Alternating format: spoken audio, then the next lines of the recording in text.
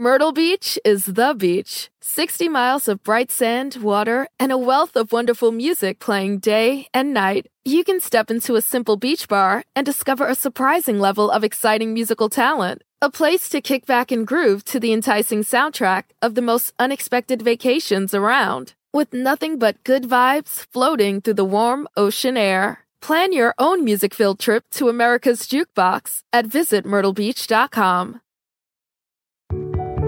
A lot can happen between falling in love with a house online and owning it. Between imagining living there and breathing in your new home for the first time. Having an advocate who can help you navigate the complex world of financing, inspections, negotiating, analyzing the market, and talking through any anxieties that may pop up, that can make all the difference. That's what the expertise of a Realtor can do for you. Realtors are members of the National Association of Realtors and bound by a code of ethics, because that's who we are. And now, prepare yourself for the only talk radio show you'll want to turn up. Crank this thing. Sirius XM Pandora presents the place where your hard rock and metal voice can still be heard. You bet your ass, baby. Unfiltered, uncensored, say whatever you want. Hit the record button. Anything can happen, you know? I know that ain't nobody out there came to be mellow tonight, now did you?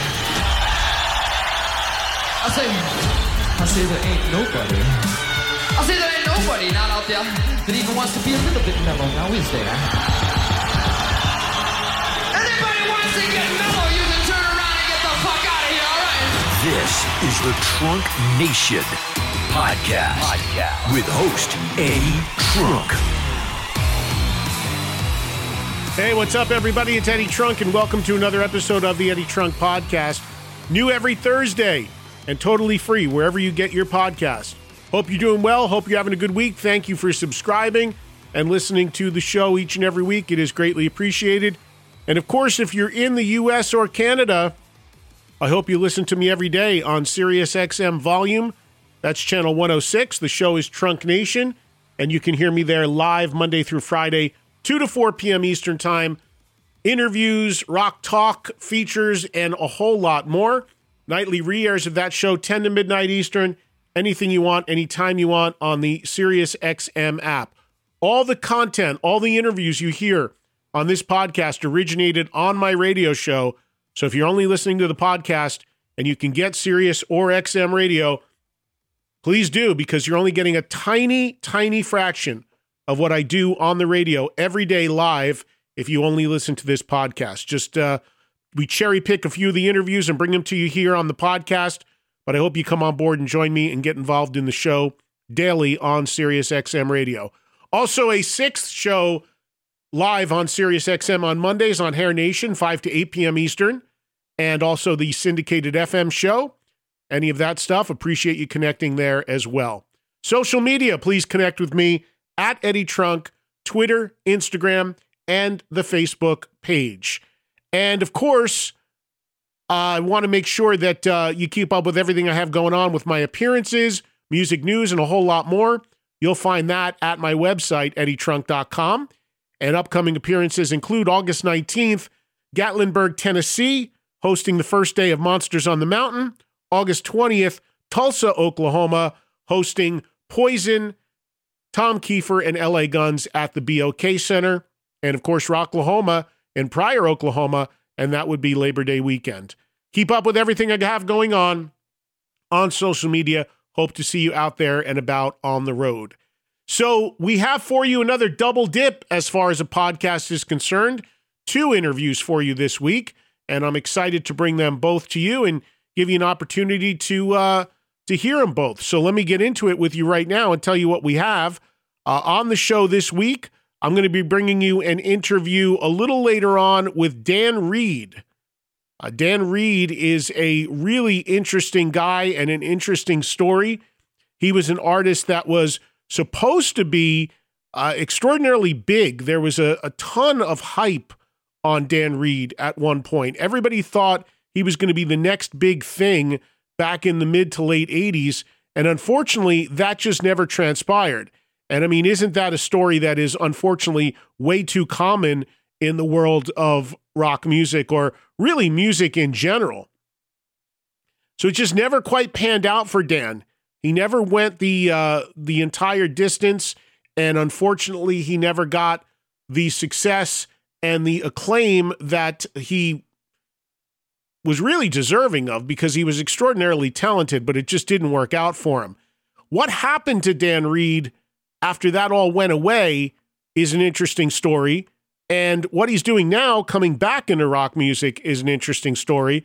And all of that is coming up a little later on in the podcast. He lives in the Czech Republic, and that's where he checked in with us. And you'll hear that interview a little bit later on in this week's show.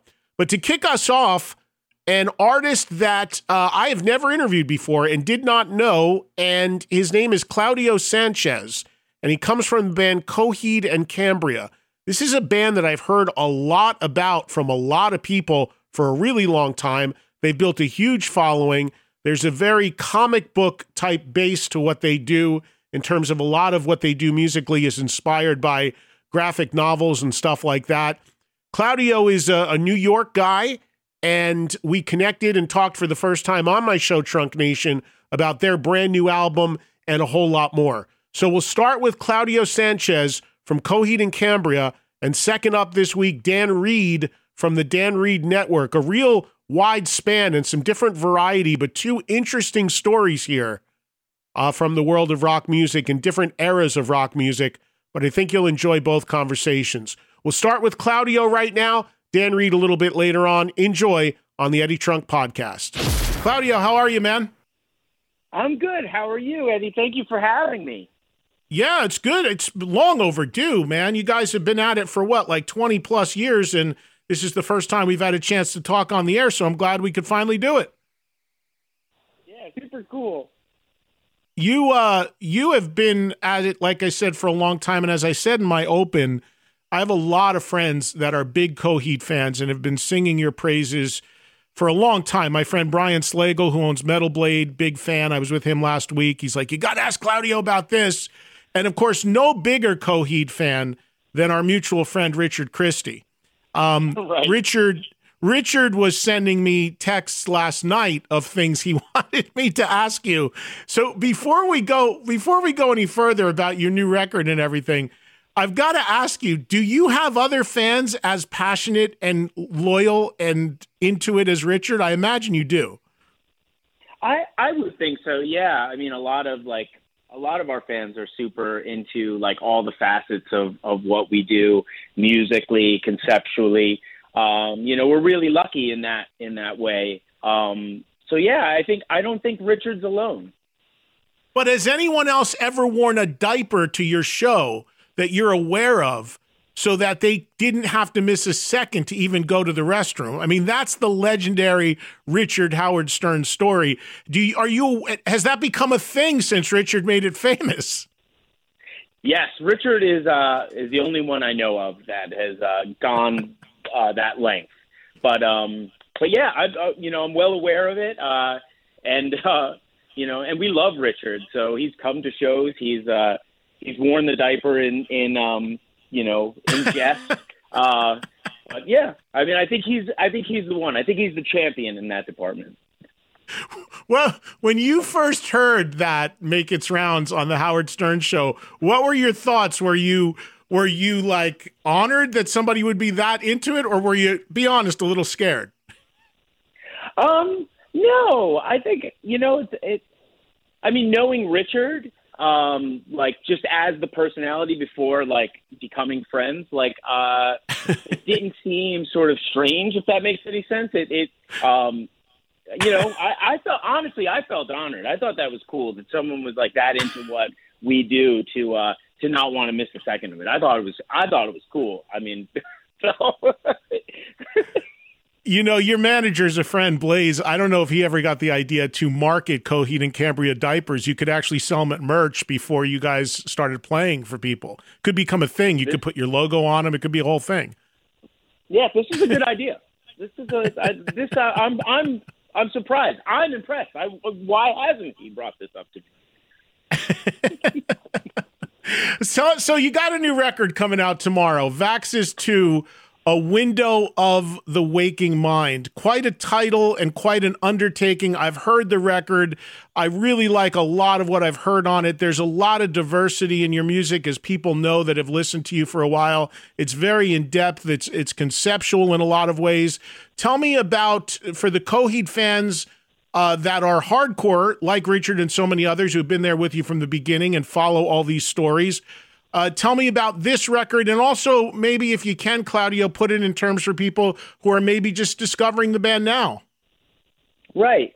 Well, a lot of this material was written, pre and through lockdown and the pandemic. So I think that kind of really helped informed what the concept would be for this record, and really what the music was going to be. Because I thought, being in the situation that we've all experienced, I thought, well, life is too short, and and I started to see that maybe I was posing some limitations to myself and to Coheed when it came to the writing process, and so I decided, I'm going to break out of that a little bit, and so I did, and I think a big theme that happens in the record is, this couple is trying to navigate parenthood with a child while they're sort of on the run. And in a way, it kind of mirrors the experience my wife and had with our son, through the pandemic, trying to be parents in this strange time. So yeah, that's kind of it on a very sort of, I guess, human way. But of course, Coheed is the concept, sci-fi concept rock band. So it definitely gets a little more elaborate when it comes to, coloring the characters, creating, the world and building that out. So it gets a little more involved if that's something you want. Well, your history with the band, every record you've made is conceptual with the exception of one, correct? Yes, absolutely.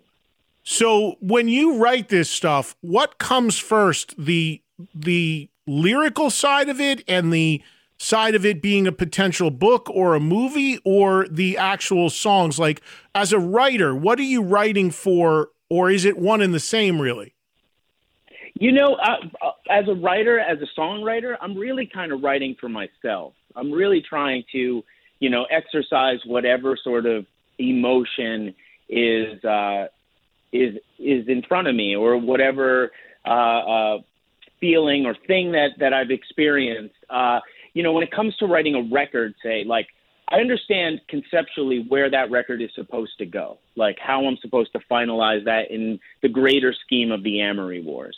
And but it isn't until I start writing the songs and sort of experiencing life that sort of curates what the fiction is going to be. So it's really for me, first and foremost, it's therapy. It's me allowing myself to write this stuff to just exercise whatever demon it is that is in front of me. And then later I'll sort of, curate it to work within the greater scheme of the Amory Wars. So you find songwriting, it sounds like, to be very therapeutic for you. Oh, absolutely. I mean, when I created the idea of Coheed and Cambria and the Amory Wars 20 years ago, I did it because I had a hard time being the figurehead of a rock band. I thought, I didn't want people to know that what these songs were truly about and what they reflected of me. So I created a concept to essentially hide behind. And that's it, and I find that, doing it now 20 years, I can't see doing it any other way. Although there is that one record in our discography where we chose to tribute that moment in time without the disguise of the concept. But now, I mean, somebody told me the other day, you've been doing this 20 years. You've built it. You're a world builder. It was so shocking to me. Oh my God, yeah. There's a lot that's involved on the other side of the music, and so I can't see myself doing it any other way, because it's just I love to exercise my creativity in that department outside of the music. For people who aren't that well versed in the band, and again, I know you guys have a huge fan base, but for my audience, there may be many that are just kind of learning about your story and this band a little more in depth. I remember when I first heard the name of your band a long time ago, my initial thought was Coheed and Cambria. Well, that's two people. It's probably a duo. There's somebody in it named Coheed, somebody named Cambria. Clearly, that's not the case. And when you say the Amory Wars, I know that's a concept and a theme that's run throughout your records and that you've built on. So can you take us through that, exactly what Coheed and Cambria is and what exactly the Amory Wars are? Are they all parts of this sci-fi type story that you started out with? Yeah, so Coheed and Cambria are essentially the nucleus of all of these stories. They're the Adam and Eves, if you will. The Amory Wars is so I loosely based Coheed and Cambria off of my parents, and the Amory Wars, the title is actually taken from the street I grew up on. It's called Amory Drive in upstate New York. But basically, Coheed and Cambria, the first third of the Amory Wars, from the Year of the Black Rainbow story to the No World for Tomorrow story, is essentially about like Coheed and Cambria's son coming into himself, and realizing that he is actually going to be the great destroyer of the universe that they reside in. And that's pretty much it. And it's really about the struggles of that. And it kind of mirrored my struggles with being in Coheed and Cambria. Like, for a long time, I was very self-destructive. I had a hard time being, a front man. It's not easy for someone like myself. I'm very, very introverted. And so that's what that story allowed me to do. It allowed me to be sort of the self-destructor that I knew I couldn't be in reality, in life. And then we sort of we go outside of the Amory Wars a little bit in the Afterman story, where we tell of the origin of the man that bought the house on Amory Drive, which was my grandfather. And I kind of worked that into sort of the origin of the key work, essentially the solar system in which the whole story takes place. But now we're into the Vaxis arc, and I very much see myself as like the father figure. And really kind of figuring that sort of thing out. I don't know if that makes a whole lot of sense, Eddie. Well, no, it does. It does to me because, no, I do get what you're saying, because you've created this world and this whole storyline that it sounds to me like is also therapeutic, is both therapeutic to you as a writer, but also as an introverted guy, takes some of the pressure off of you as a writer as well, and makes you more comfortable doing this because you're writing clearly from it's not a personal, there's personal connection to it, but you're also being able to express things through these characters as well versus coming directly from you. I mean, that's what I take from it. Absolutely. Right on. And so here's my question. You're a young kid starting out. We all know how challenging this business is and how difficult it is to get going and to build an audience, more so than now than ever. So when you're a young kid starting out, like what is it that makes you want to do stuff this ambitious versus sitting in your room and knocking out very accessible 10 songs about chicks or partying? Like this comes from a whole different place. What was that influence on you? Whether it be concept records or science fiction movies, comic books, where does it come from that turned you on to this and wanting to make Coheed and Cambria a band like this? All of this stuff. I mean, all of those things. I grew up, through the 80s, so Star Wars was a huge one, Saturday morning cartoons and things like that. But as far as like musically, I saw Pink Floyd in '94 on the Division Bell tour, and that, seeing visuals against the music, and at that time I had just started my first band, and I just saw that as like a thing that I wanted to aim for. And with a high school trip, we went and saw, Tommy on Broadway. And at the time, I wasn't too familiar with The Who, but something about that performance must have stuck somewhere in my subconscious because, I'm doing this, for me, I'm definitely a fan of progressive music. I think in terms of writing songs, I wasn't brought up with music theory or understanding my instrument. I just learned how to do it by ear. And the songs, when I was writing them then, they were typically longer because I didn't know how to get my point across. Not the greatest communicator in the world, being kind of introverted and shy. It just took a long time. I noticed that, I would write these songs and I would get to a point where it's like, well, that's just a question. I haven't answered. There's no solution in this song yet. And that's just how I thought of them. And that's why they sort of became kind of long, and the progressive tag started to make its way into Coheed. But I find that also kind of drew me back to that idea of the musical and finding those bands like Tommy and Pink Floyd and going, there's room for this. What I'm doing isn't that odd. It's not like it's never been done before. You know what I mean? In terms of writing long material. So then it just got me into that world more. I don't think, there's certainly, obviously you're not the first band ever to do conceptual stuff, but I could be wrong on this, but you may be the first band, in my opinion, who has carried a concept pretty much throughout your entire career and through every record. I don't know if anybody's ever done that. Are you aware of that? Not that I'm aware of, no. So that's pretty unique. I agree. That is unique. But that's, for me, it's again, to go back to your question, it's there's Star Wars. There's this huge, world. It's oh, well, I can do that with rock music, So yeah, I think all of that stuff really kind of inspired me to do this. And of course my insecurities. So yeah.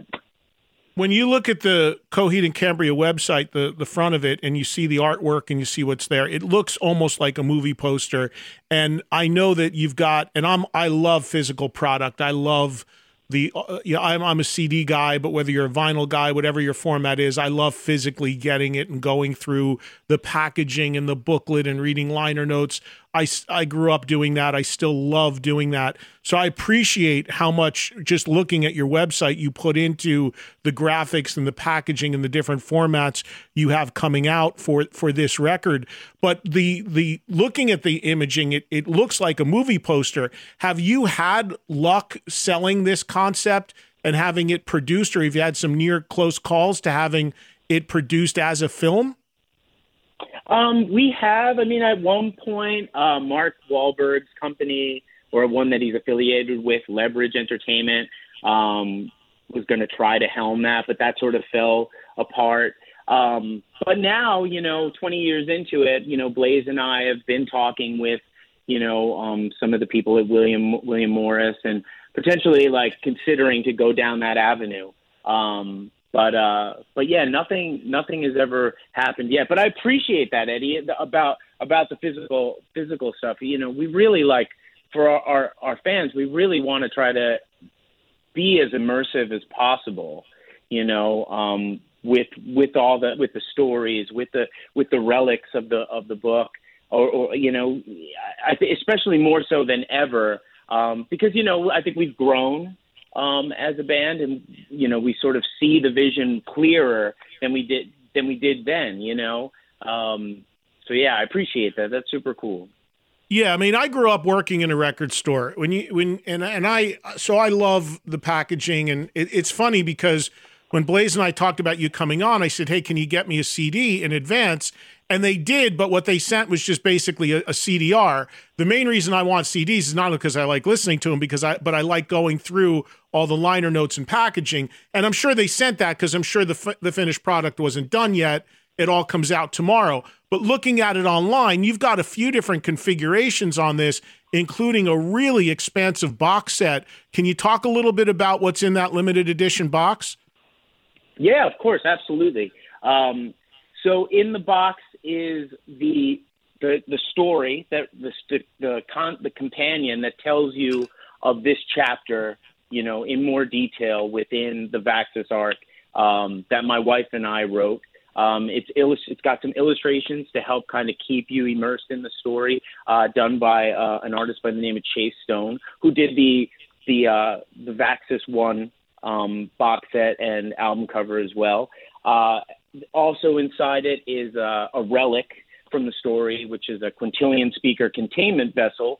And this is the thing that our main characters are trying to acquire, to sort of help their son Vaxis, and so it's kind of this plasma bulb that sort of resembles the containment vessel of this being that they're trying to attain. There's also a few other things, a poster, so the fans that ordered it in a certain time period got to also add their names to the back of the book as members of the Liars Club, which is a faction that makes its way into this story. There's also a signed certificate for those fans who have participated that make them members of the Liars Club. And I believe that might be about it. Yeah, and I noticed also, and I talked about this before you came on, and I find it interesting, more and more artists are also releasing new music, CD, vinyl, and now on cassette. Tell me about the cassettes, because is this purely a collectible novelty thing, or do you find that people actually have boom boxes and want to put cassette tapes in again? To be honest, I don't, but I did grow up with cassette 4-tracks, so there's a soft spot in my heart for cassettes. I find that when I'm on the road, because I still have these 4-tracks, and I still record, capture things off of Euro rack modulars with it, just to get that low fidelity. But I do find myself going out. That's one of the things I do on tour is buy new old stock cassette tapes. But I have a soft spot in my heart for them, because that's how I learned how to write music, is just recording through cassette 4-tracks, trying to write songs, singing on them, driving my parents crazy. But to answer your question, to be honest, I don't know of anyone that's rocking a cassette at the moment. Yeah, no, but they're a thing now. The more and more people are putting them out. Almost every release is, and I find it funny, Claudio, just because I am a staunch lover and defender of CDs. When vinyl started to come back, everybody just for whatever reason thought it was time to shit on CDs, and I think CDs, in my opinion, are still by far the best physical format. And so I've always defended CDs when people are like, well, you got to get on the vinyl kick. And I'm like, you wait, CDs will come back. So I find it funny seeing more and more artists put out on cassettes. I'm like, wait a minute, you're trying to tell me I'm out of touch still loving CDs when now people are putting cassettes? 8-tracks have to be right around the corner. You got to figure an 8-track is next, Claudio. You got to think, right? Right, absolutely. We got to get you a deluxe package, because the deluxe package has the CD in it. I forgot to mention that. Yeah, well, I'd love to get it. I want to ask you one other thing about writing concept records. So one of the challenges in talking to others who have made concept records in their career, and you've basically your whole career is conceptual in the way you've laid this out, do you find it difficult when you need to go to sell a record that's conceptual to pull a song out, as you have with a couple tracks from this record already, and have it stand alone as a single? We all know that we're in this world where people have very short attention spans. They click for 30 seconds, they move on. Obviously, the hardcore fan base for you guys is not like that. But do you find it difficult as a writer to be able to select songs, a 3 or 4 minute song that might go to radio or might go out as a video that comes out of the flow of the concept and have it stand alone? Is that a challenging thing for you to break from the concept to sell singles? It isn't, but it's hard to answer that question, because so many years, I always, when I curated these records, I would have moments that I thought were the singles, right? And they wouldn't be I get it. So at this point in my life, it's almost like I don't even think about that anymore. I allow sort of lays and, and like our A&R to really tell me what they think the single is. And I think they can. The thing about our concept is I believe that I do feel like the songs can sort of stand on their own. Maybe not so much in the past, but I think off of this record, I think I feel okay with it. But sometimes I have a hard time being the judge of what I think the single is. Do you have an all-time favorite definitive concept record that is like you mentioned Pink Floyd, I'm assuming you're thinking The Wall, or you've mentioned Tommy, but whether it be 2112 or Operation Mindcrime or anything else like that, are there any other concept records, or is there one that really was, to this day, is like that's the one for you? I might want to say, I might want to say Pink Floyd Animals. Okay. Only because that's the first time I started to sing, was doing a cover of Pigs on the Wing. And after seeing Pink Floyd on the Division Bell tour, by the way, when I saw them in '94, I didn't even know who Pink Floyd was. I just knew friends wanted to go, and it was going to be a cool experience. And so I went, and then that opened me up. So the first record I had purchased at that time was Animals. So it was really my introduction into the band. I would have to say that. I mean, but really it would probably have to be a fight between Dark Side of the Moon and The Wall. I also think that the Beatles are a bit of a concept band in a way. And Abbey Road, the second half of Abbey Road, the way those songs kind of blend into each other, I see a bit of that in like, I definitely have been inspired by that side of that record. And that also being, sorry, you can never pick one. I would have to say Queen Bohemian Rhapsody. Would that be considered a concept record? I guess within the song, it's kind of, early progressive and somewhat conceptual. I don't know if the whole album itself would be, but I understand what you're saying with that. And I can hear all those influences certainly on your music. The other thing, one other quick thing on the music that I wanted to ask you, you guys have done a fair amount of covers, whether they just be for fun or online or what have you. Talk about the decision on the songs that you decide to do covers. Are they songs that you grew up liking, or maybe came in late, or someone suggested to you? Because you have a wide range of other artists' material you've done. You even worked in some Iron Maiden into your live set, I know, at times. So talk about the decisions and where they come from to do some covers. I think it's just, if it moves me, but for the most part, like, a lot of it is, a band like Iron Maiden was a huge inspiration, what are some of the others? But we did Adele's Hello, and I just thought that was a cool song. I don't necessarily listen to Adele's catalog, but, the Love Gun cover we just recently did. I was a huge Kiss fan growing up. I remember my friend and I watching Kiss meets the Phantom of the Park, religiously. And I hadn't really listened to Kiss for a while. And then Travis, our guitar player's son, Rory, got so into Kiss these last few years. He's 8 years old.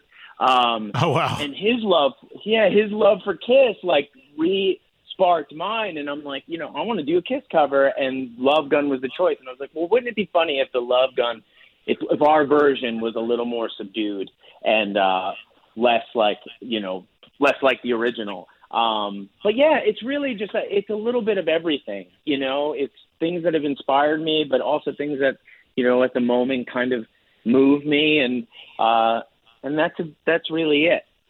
I think as a hardcore lifelong Kiss fan, that was my gateway band. I loved your take on Love Gun because it was so different. I've always felt like if you're going to do a cover of something, make it your own, have some fun with it instead of a paint by numbers exact version. And you did completely different. For people who haven't heard Claudio and Coheed do Kiss's Love Gun, look it up online because it's essentially a completely stripped down acoustic version. And if I'm not mistaken, I think Paul Stanley even commented on how much he loved how different it was and what you did with it. Yeah, he did, and that was super cool. Because that could easily go the other way, too. Right, and you're right. And you get a lot of, there's a lot of people, and I know you've covered Anthem by Rush, and there's a lot of people that draw comparisons to your band with Rush, whether it's the conceptual stuff or the diversity in the music, the progressive angle. Was Rush an influence on the band? Where do you land on Rush, or were they not so much?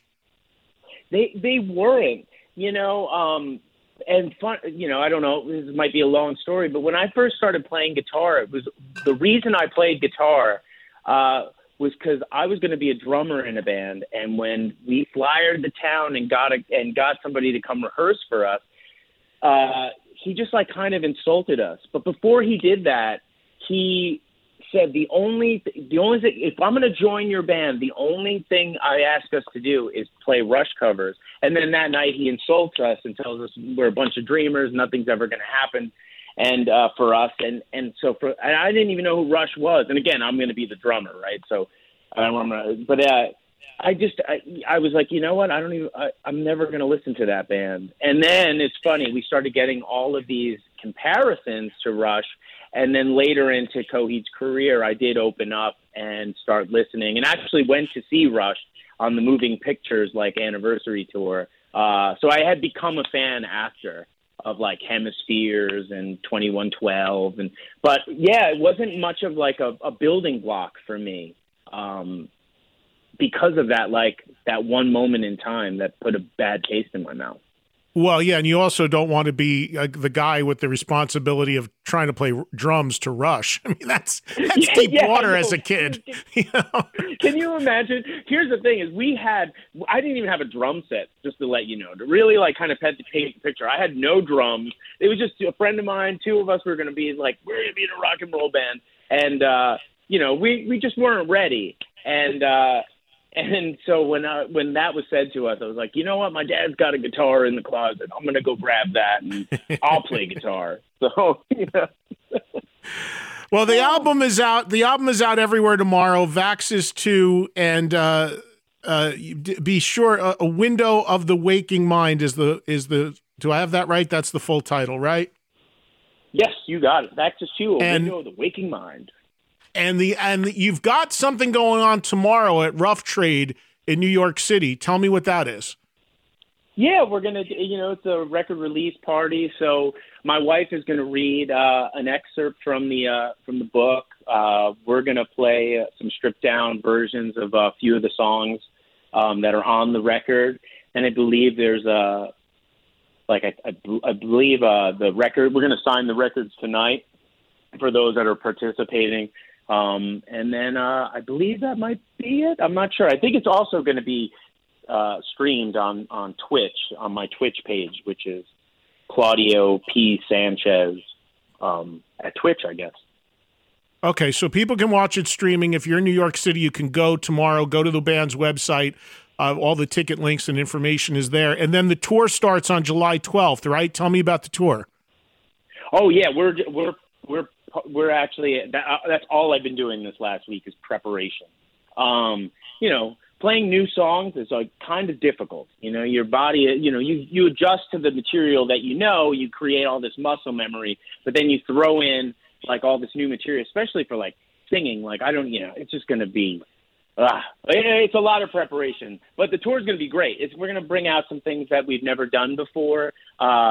Some elements from the story, maybe some video, kind of telling a bit of the story. We're kind of going all out with this one. And, I've never seen your band live, but with all this conceptual stuff going on and all these storylines, do you have a huge production? Are you a band that brings out huge staging, or is it more just backline and some cool lights? It's a little, in the past, we couldn't really, to be honest, afford the production. But this time around, we're trying to make some things happen, to give just a new look to the stage that, we've never done before. But most of the time it's kind of stripped down. I mean, maybe video here, an emblem there. Back in the Good Apollo days, we had we had a guillotine that, had wings that opened, a working guillotine. So there have been moments where we've brought production, but there have also been moments where we've stripped it down and made the band the center of attention. Yeah, well, you're playing some great venues, man, and I got a lot of respect for what you do because you've done it on your own terms. You've taken a really interesting path here. You've built a huge fan base and such a great following of people that love what you do. And I'm probably a little late to the party here, but I really like and respect and appreciate what you do. And congrats on all the success. I know this took a tremendous amount of work and you took a path here, like I said, a lot different than writing a 3-minute pop song. So it's awesome to see it pay off like this. So congrats, man. Oh, thank you very much, Eddie. That means a whole lot to me. Awesome. CoheedandCambria.com is the website to find everything going on. And again, the album is out and available. Box set, cassette, vinyl, CD, Vaxis 2, A Window of the Waking Mind, out everywhere tomorrow. Hey, man, we're both on the East Coast for the most part, although I'm sometimes West. But one of these days we'll have to hook up and meet and get together. It'd be great to meet you, and continued success and good luck with the album and tour. Oh, that would be great. Thank you very much, Eddie. Thanks again for having us. You got it, man. Hopefully I'll see you on the road somewhere soon.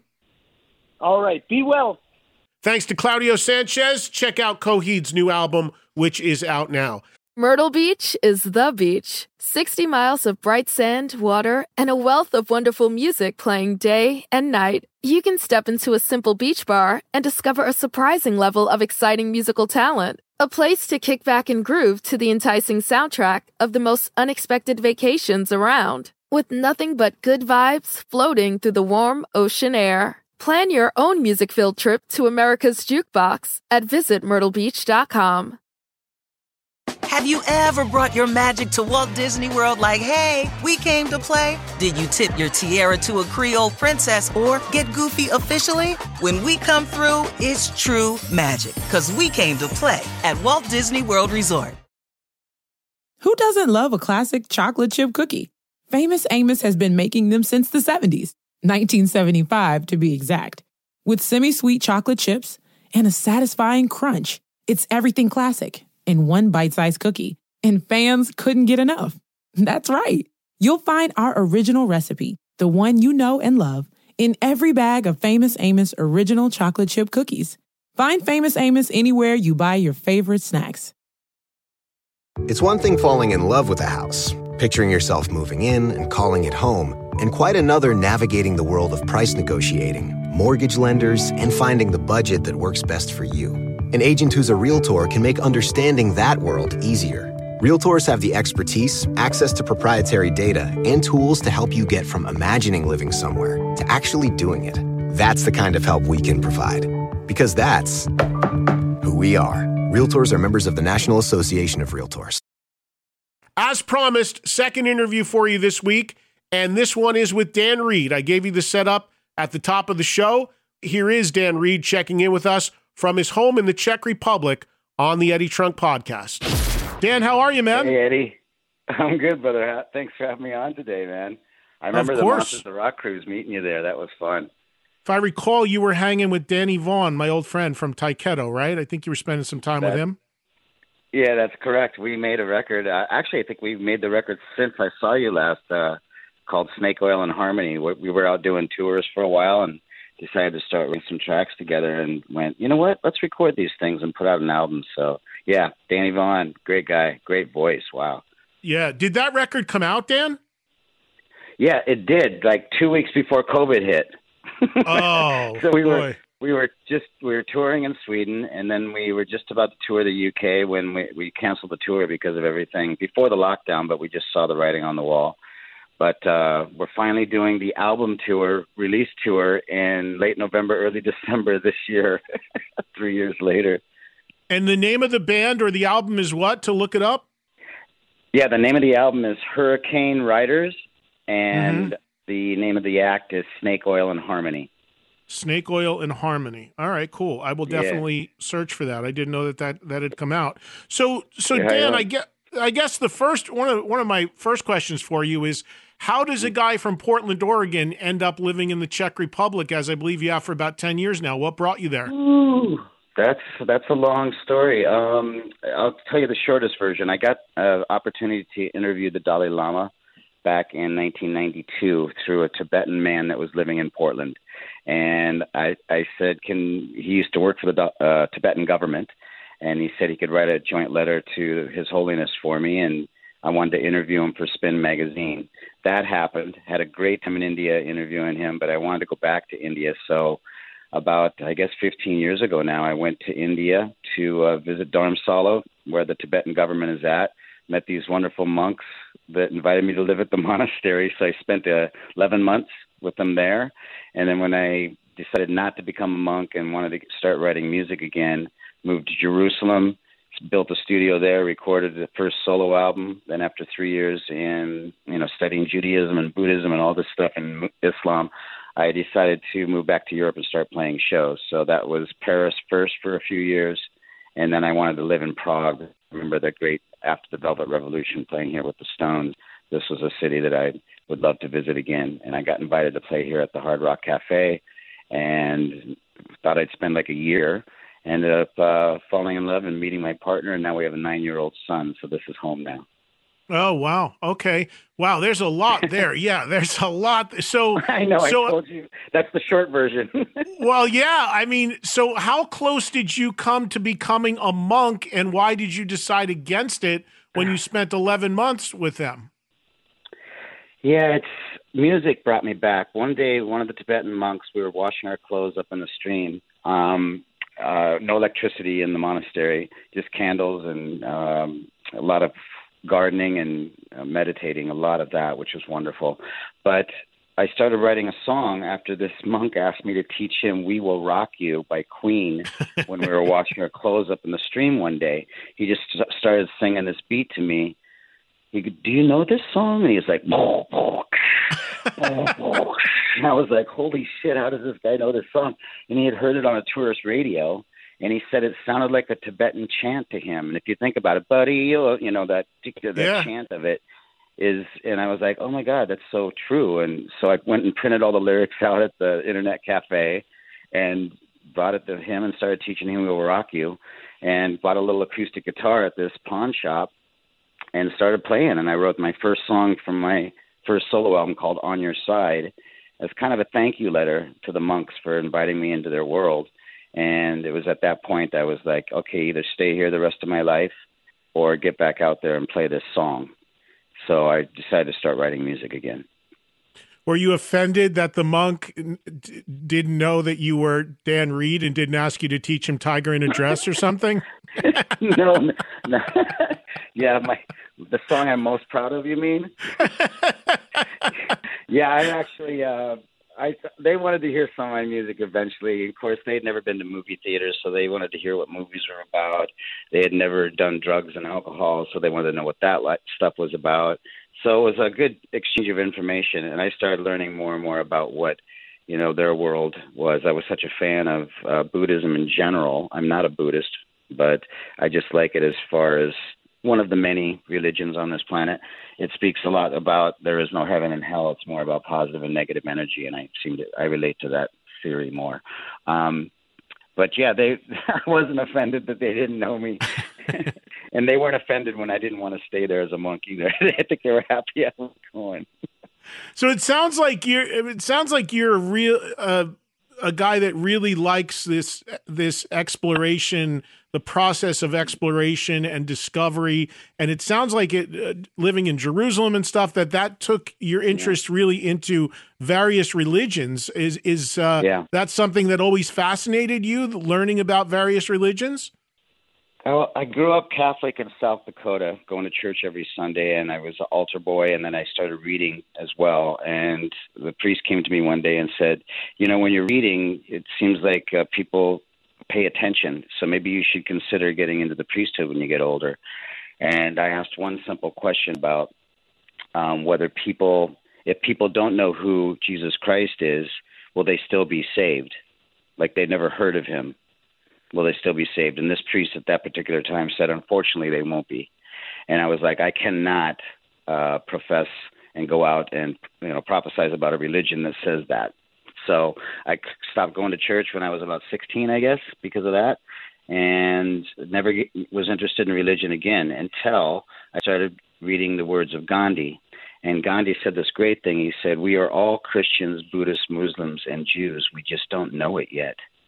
When he said that statement, I was like, oh, okay, there's some truth there. So I started getting into Gandhi, India, and I went down there to visit Gandhi's grave when I went to interview the Dalai Lama. And so it was like this whole, and the Dalai Lama said that Mahatma Gandhi was one of his big inspirations too.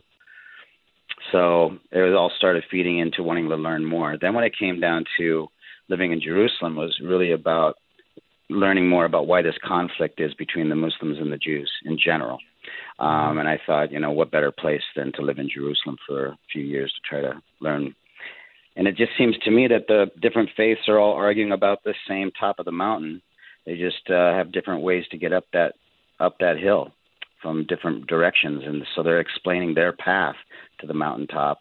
They just disagree on what the scenery is like on the way there. And of all this information that you've learned through all these experiences, what do you have a plan to, have you done something with it? Has it come out in your songwriting? Do you plan to write a book? Or is it just something that was a personal thing for you? Yeah, that's a good question. A lot of people have asked me to write a book, and I've sat down and wrote a few chapters here and there, but I don't know if I'll get around to it before I breathe my last breath on this time around. But I do try to I try to have it in the back as my foundation when I'm writing new music. So hopefully that's coming through on a few of the songs, at the very least. Well, the new album, which we'll get to here in a second, is called Let's Hear It for the King, and it comes out on Friday.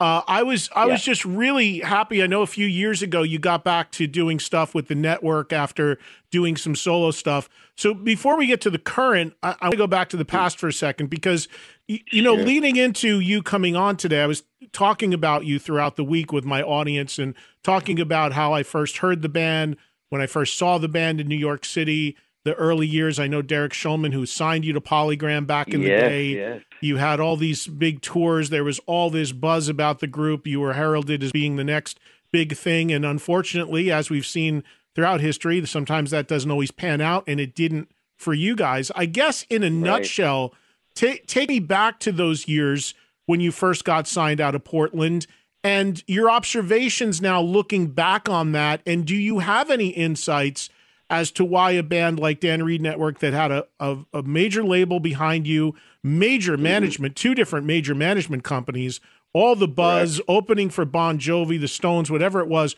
where do you think the misfire happened that the band isn't a household name now?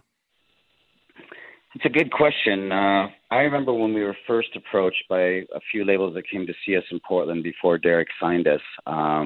They liked the fact that the club was packed and that we were playing all original music.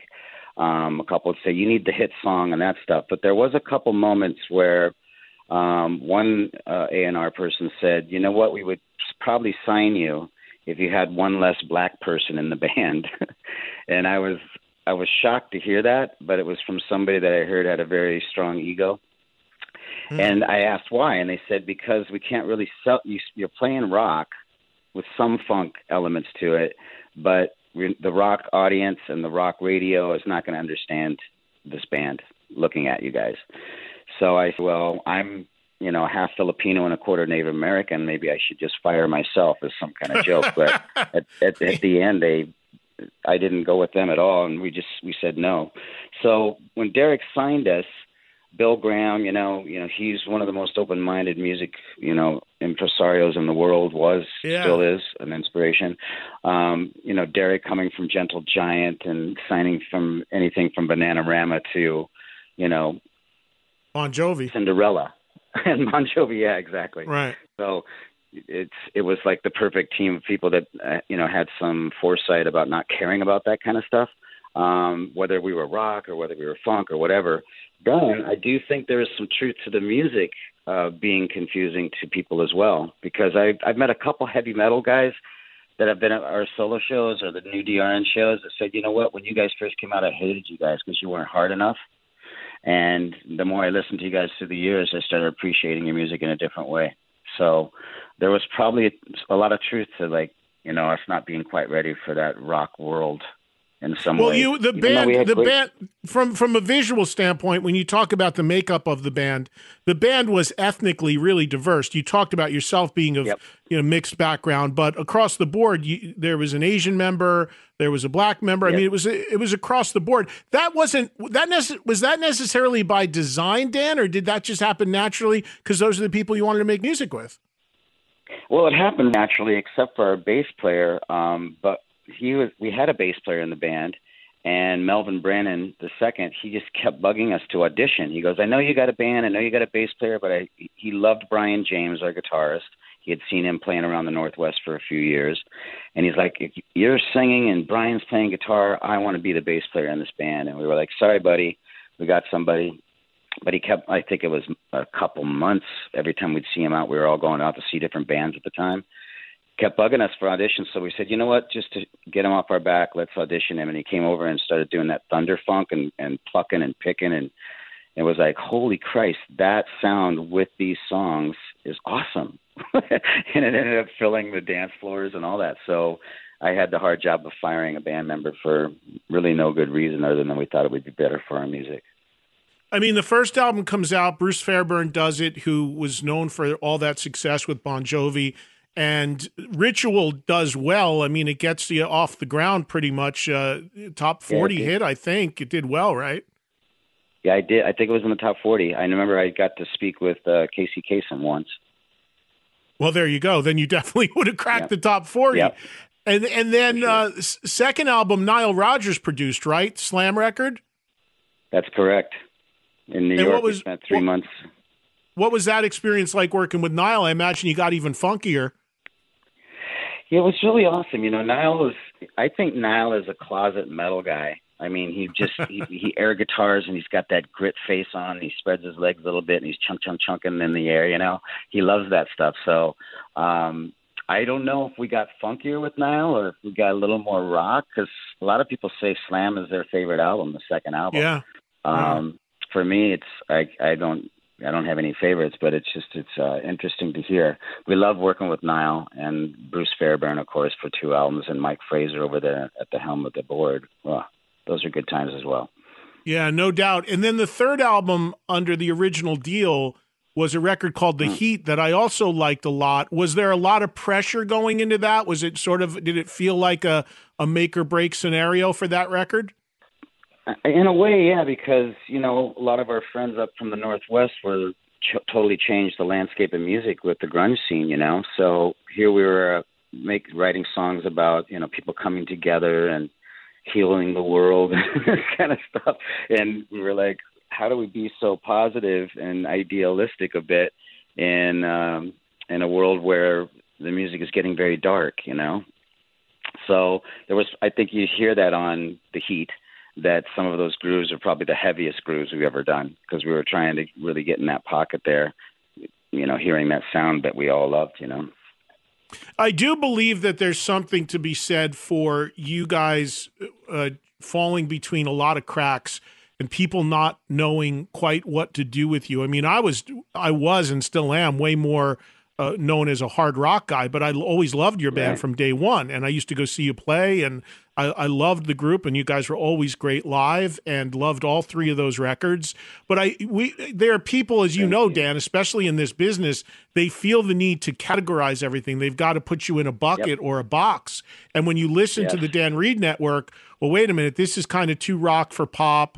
It's too pop for rock. It's too funky for this. It's not R&B enough for that, and you fall between, even though you're doing really cool creative music and you're doing what's coming from your heart, from a marketing standpoint, it just confuses people. They don't know what to do, and then you're coming out at a time where image was so important, and then, okay, what do we do with these guys that all look so different? So I guess that when you think about it, it's unfortunate that people see and hear like that, but that, especially in the day of it being such a visual time and MTV ruling the world, that probably played a big role. Yeah, absolutely. I know that we heard it a million times from different people, especially people that worked at Polygram that were out there having to sell the singles, radio stations and stuff. They were saying, oh, we can, that was the feedback. It wasn't hip hop enough. It wasn't soul enough, funk. It wasn't heavy metal enough. So they just didn't know what to do with you. And when we got on stage in front of Bon Jovi, did that whole tour, I think 27 dates or something throughout Europe in '89. And then again with the Stones the next year for like 25 dates, the audiences, it seemed like the perfect match, Yeah. And then you did something which you've maintained, if people have seen you now, on that third record, which, as silly as it may sound to some people, was a big deal at the time, but you shaved your head. It was, yeah. And it was like 2 weeks before the Stones tour. And tell me about that decision, and you've maintained that look ever since. Now, as a guy that's follically challenged later in my life, are you maintaining it out of necessity or because you just like it? Well, I loved it that's a great question. I loved it for like a decade, and then becoming follically challenged yourself later in life. And thank God, I was like, oh, I'm glad I prepared for this mentally. You got ahead of the curve. You were smart. way ahead. Yeah, it was basically, I was getting so much mail saying how much they loved our music, but there was also a ton of it about my hair and my looks, and just hearing it backstage and, after shows and stuff. Oh, I just love your hair. Can I touch it and touch it and touch it? And so it came to this point of where, like, is our music really that good, or do we just look cool? So I wanted to kind of do something that would shake up my ego, because I was feeling like a little too much that the rock and roll lifestyle, seeing that around. I didn't drink or do drugs back then. I did all that after I left the band. But I didn't like the whole, it's all about merchandise and ticket sales and writing that hit song. And you need to get together with somebody and write a hit song, as opposed to we gave you a deal because we believe in your songwriting. It's like melody, lyric, sitting down and finding the right BPM, the rhythm for that song, and working with your band members. It became less about that and more about selling everything. So I thought shaving my hair off was the quickest way to cut to the quick on that. And one last thing on the past, then we want to talk about what's going on now. I read this on Wikipedia, and we always know that's not totally right. So let me find out about this. But I find this interesting.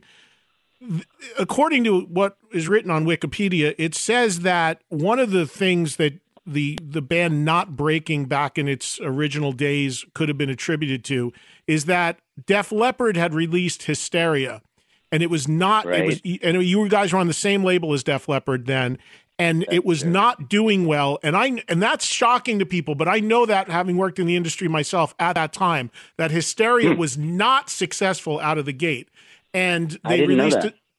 Yeah, they released, because I was at the release party for it, which was at a place called the Cat Club in New York City. That's probably where you saw us play, at the Cat Club. I did see you there, but this was Def Leppard did their release party.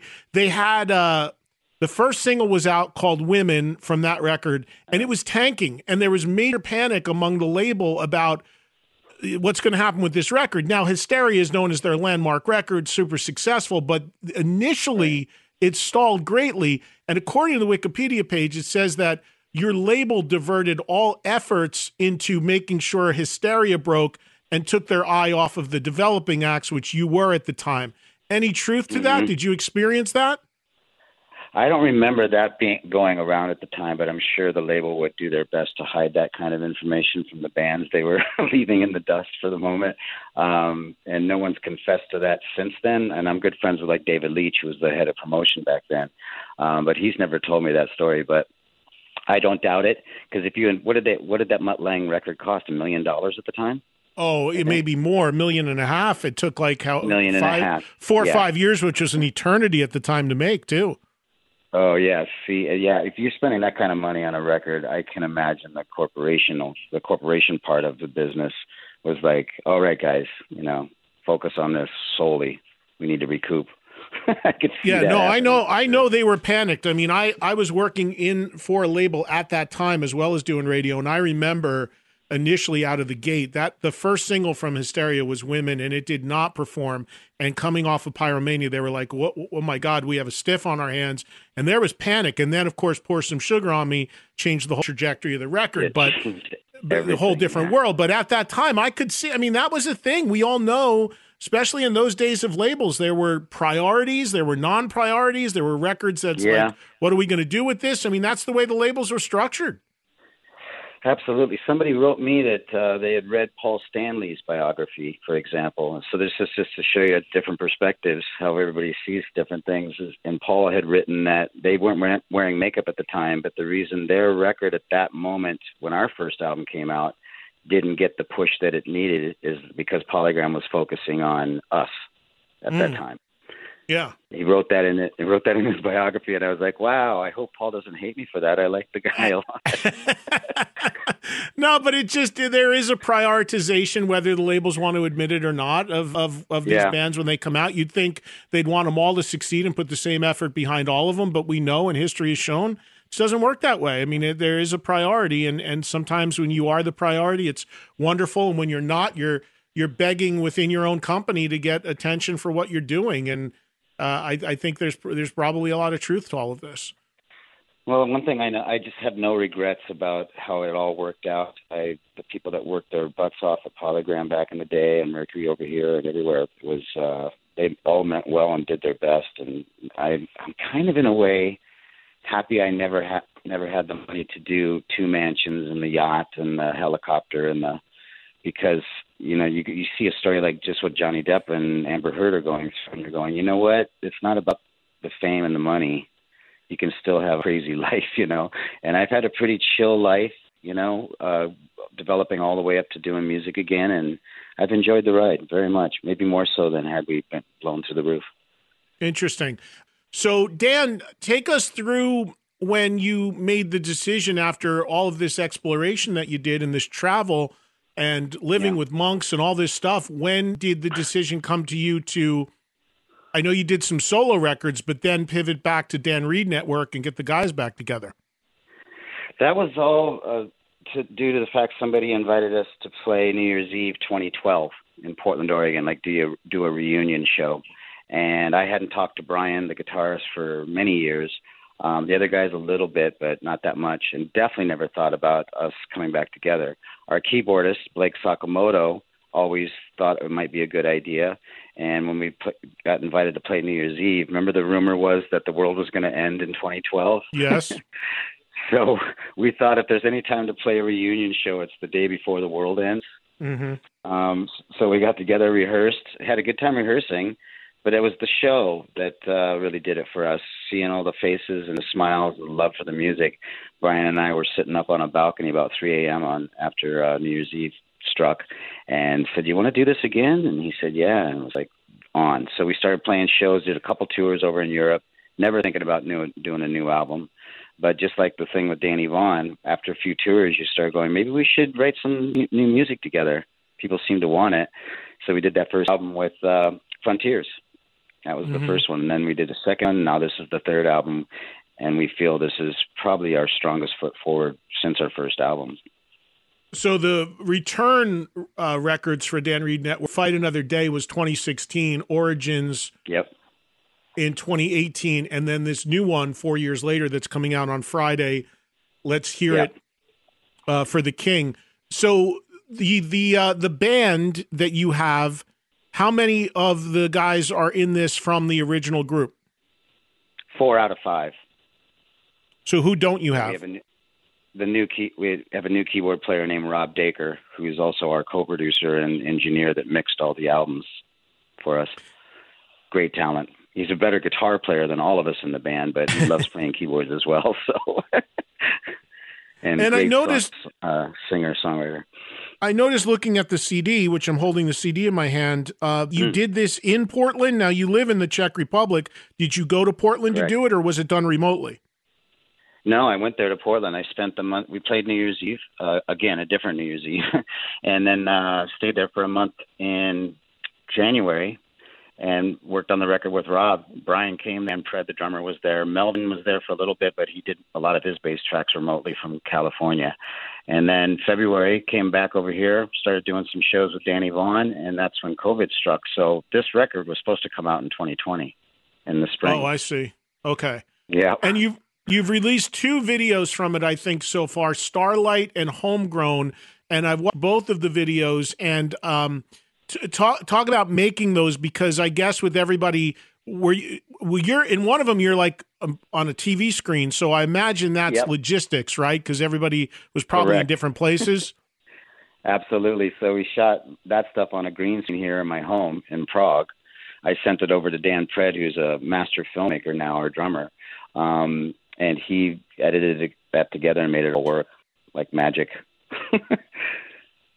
But I cut together the Stevie Ray Mays, plays the chef in the video. Yes. So Dan Fred shot all that stuff. Rob Dacre directed the video shoot, and then they sent me the footage, and I cut it together over here and just made it a video about this chef listening to the song, dancing and grooving and cooking. But then the label and our manager said, you know what, it needs an extra little something, and Dan Fred and I came up with this idea of putting that on the TV screen up there. Yeah, it's both videos are on YouTube now. You can see them, and they're both from the album, the full album, which is out on Friday. So you know as well as I do, Dan, this business can be brutal. For you doing this again, is this really out of a passion? Do you hope that some way, not only is this going to appeal to old Dan Reed fans like myself, but do you have expectations and hope that maybe these records and these songs could put the band in the place where a lot of people thought they always should be? Or is this more just like, hey, we're going to serve the fans, and anybody that likes it along the way is gravy? Well, it's an excellent question. I like the music enough that if another generation found it interesting or fun or groovy or rocking or whatever, would be awesome. We, of course, would love that. We love playing the bigger shows. We'd like to get back to the States and tour, whether it's as a support band for another group that's going to be out there, or on our own, just playing small clubs again. We love playing shows. So I'd say we would welcome however big those shows grow, big time. So you're trying to get out there now. Is there anything lined up currently as far as live shows? Yeah, we're doing a tour here throughout Europe, basically, from end of September. When does it start? End of August into September for 3 weeks with a band called Reckless Love. Really great band over here. And then we are doing New Year's Eve again in Portland, Oregon. And we were originally planning on getting back in the studio and doing another album. This one had come out 1.5 years or 2 years ago. But now I think we might try to do some more shows in January, February while I'm over there. So that's kind of the plans right now. We're also, by the way, Robbie Hoffman says hello. He said he spoke with you yesterday. My dream is for DRN to support Extreme throughout the U.S. So that's kind of my goal. And to get on MORC would be awesome, because then we could kind of get a gauge of how many people in the States remember the band and would like us to see. But love to play Cleveland, New York, L.A., Phoenix, Austin. There's a few towns that we'd love to do a little tour with.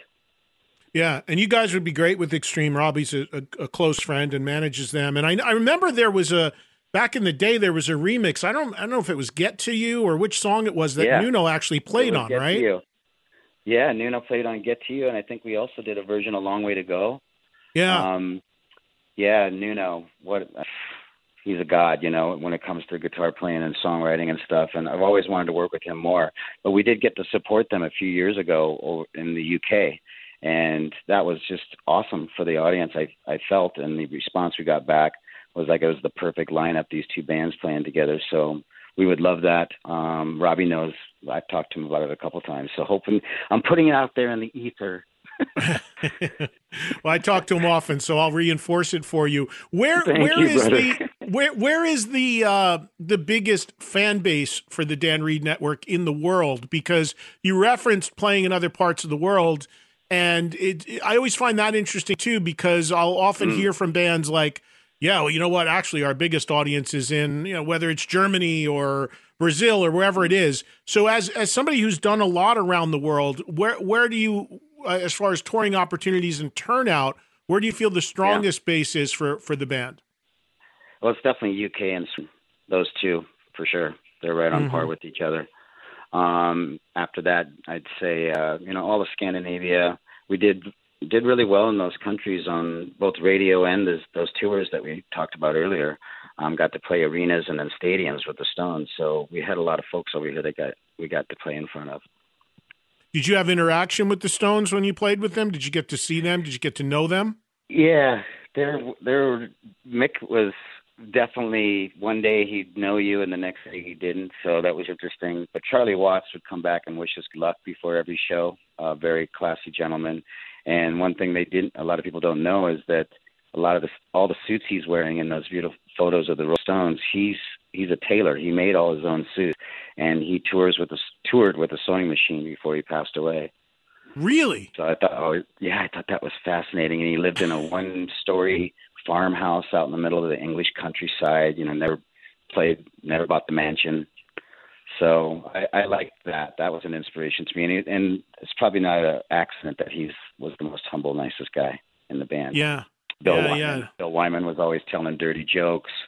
He'd come up to us before we go on, like we're standing on the side of the stage going on in 1 minute. And Bill Wyman would come up and go, "Hey, guys, check," and tell the filthiest joke he could imagine, sending us out on stage with shit in our head. He was crazy. Is there, in closing here, for you looking back on your career as far as music, is there a highlight moment, tour, experience, somebody that you met, a music hero or something that you couldn't believe knew you, or you were in the same room where you had a chance to talk to them? Is there one or two personal Dan Reed musical highlights so far? Well, there was just one time in Polygram Records in New York. I came into the office, I was coming there to do some interviews or whatever, and Robert Plant was there, and I had just shaved my hair. And it was right before we were going out with the Stones, so we were in New York on the way heading to Europe. And he said, "I heard you done that. I don't think I could pull that off." That was just one sentence to me. That he had heard I shaved my head was just, the Plant is a god. The Golden God, no less. The Golden God commenting on your lack of hair. I know, right? So I thought that was awesome. And then as far as shows go, it was right after the Velvet Revolution. The Stones tacked on one more show at the end of their whole tour because Mick Jagger was friends with the president of the Czech Republic at the time, Václav Havel. And they figured out a way to put a show here in Prague, and it was the biggest show of the whole tour. There was 140,000 people there, and it was the first, Western rock and roll show ever in this place called Straha Stadium, which was built to kind of, worship the war machine. You could put it was only half full, by the way. It holds 300,000 people. And it was just awesome. The rain was coming down, and right before we went on stage, we played the first chord of Under My Skin of the first song, and the rain stopped, and the crowd erupted like it was our concert. So, and they were from all over Ukraine. It was awesome. So wow. I remember that celebratory feeling of, change had come to this town, and there was jazz bars open again, and people, didn't have to hide their, politics and their religions and what have you. So it was people in the streets with flowers. And so when I did come back here finally to play that Hard Rock Cafe show, I had these fond memories of this city, and it's just odd that I ended up here. Yeah, no doubt. Ever. Well, listen, man, it's great to spend some time with you and talk with you, and everybody check out the new album. It's coming out on Friday from the Dan Reed Network. Let's Hear It for the King. And there are a couple of songs and videos already on YouTube and online that you can check out, and the full record coming on Friday. I know you and my producer Joel were talking. Joel, what's the consensus on what we're going to hear some of as we go out here with Dan? I'm pretty sure we decided Starlight, right, Dan? Correct, Joel. Starlight. So what do you want to say about this track, Dan, before we share some of it with people? Well, this was the first single off the new album, and it's a song I wrote after going to see my buddy Brian and AC/DC play in Berlin. So we were there just seeing 4 generations watching this band, and that heartbeat thump of AC/DC music, I had it in my head and my heart all the way driving home to Prague, which is like 2.5-hour drive.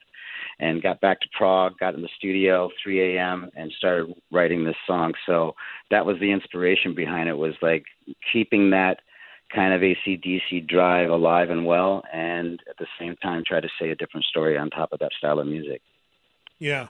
Well, listen, man, it's great to talk to you. I wish you nothing but the best. The new record really sounds killer. As of your music for a long time, and having listened to the record, it's right in the pocket for anybody that ever was a Dan Reed fan, and hopefully it'll not only pull those folks back in, but also get some new fans and some younger fans. I love that you're doing it again and doing it well. So great to visit with you, and hopefully I'll get to see you somewhere soon in the U.S. or somewhere in the world. It'd be great to catch a show. Yeah, it would be great. And I really appreciate you having me on today and helping spread the word about the new album, Eddie. It means a lot, brother. Thank you. You got it, man. Take care of yourself and stay in touch. I'll talk to you soon. Okay, have a good one, man. Well, thanks to Dan Reed. I was a big fan of his early records. Cool to visit with him, and also good-sounding new music from him as well. Thanks earlier in the podcast to Claudio Sanchez of Coheed and Cambria for joining me. And thank you for listening to the Eddie Trunk Podcast. The radio show and the podcast is produced by Joel Pollack, and we thank him. And, of course, be sure to listen to me every day live on Sirius XM Radio, Channel 106, bringing you Trunk Nation, 2 to 4 p.m. Eastern Time on volume, and nightly re-airs of that show, 10 to midnight Eastern, or listen, full shows, interviews, audio, video, and more, anytime you want on the Sirius XM app. Have yourself a great week, everybody, and I'll catch you next Thursday for another new podcast.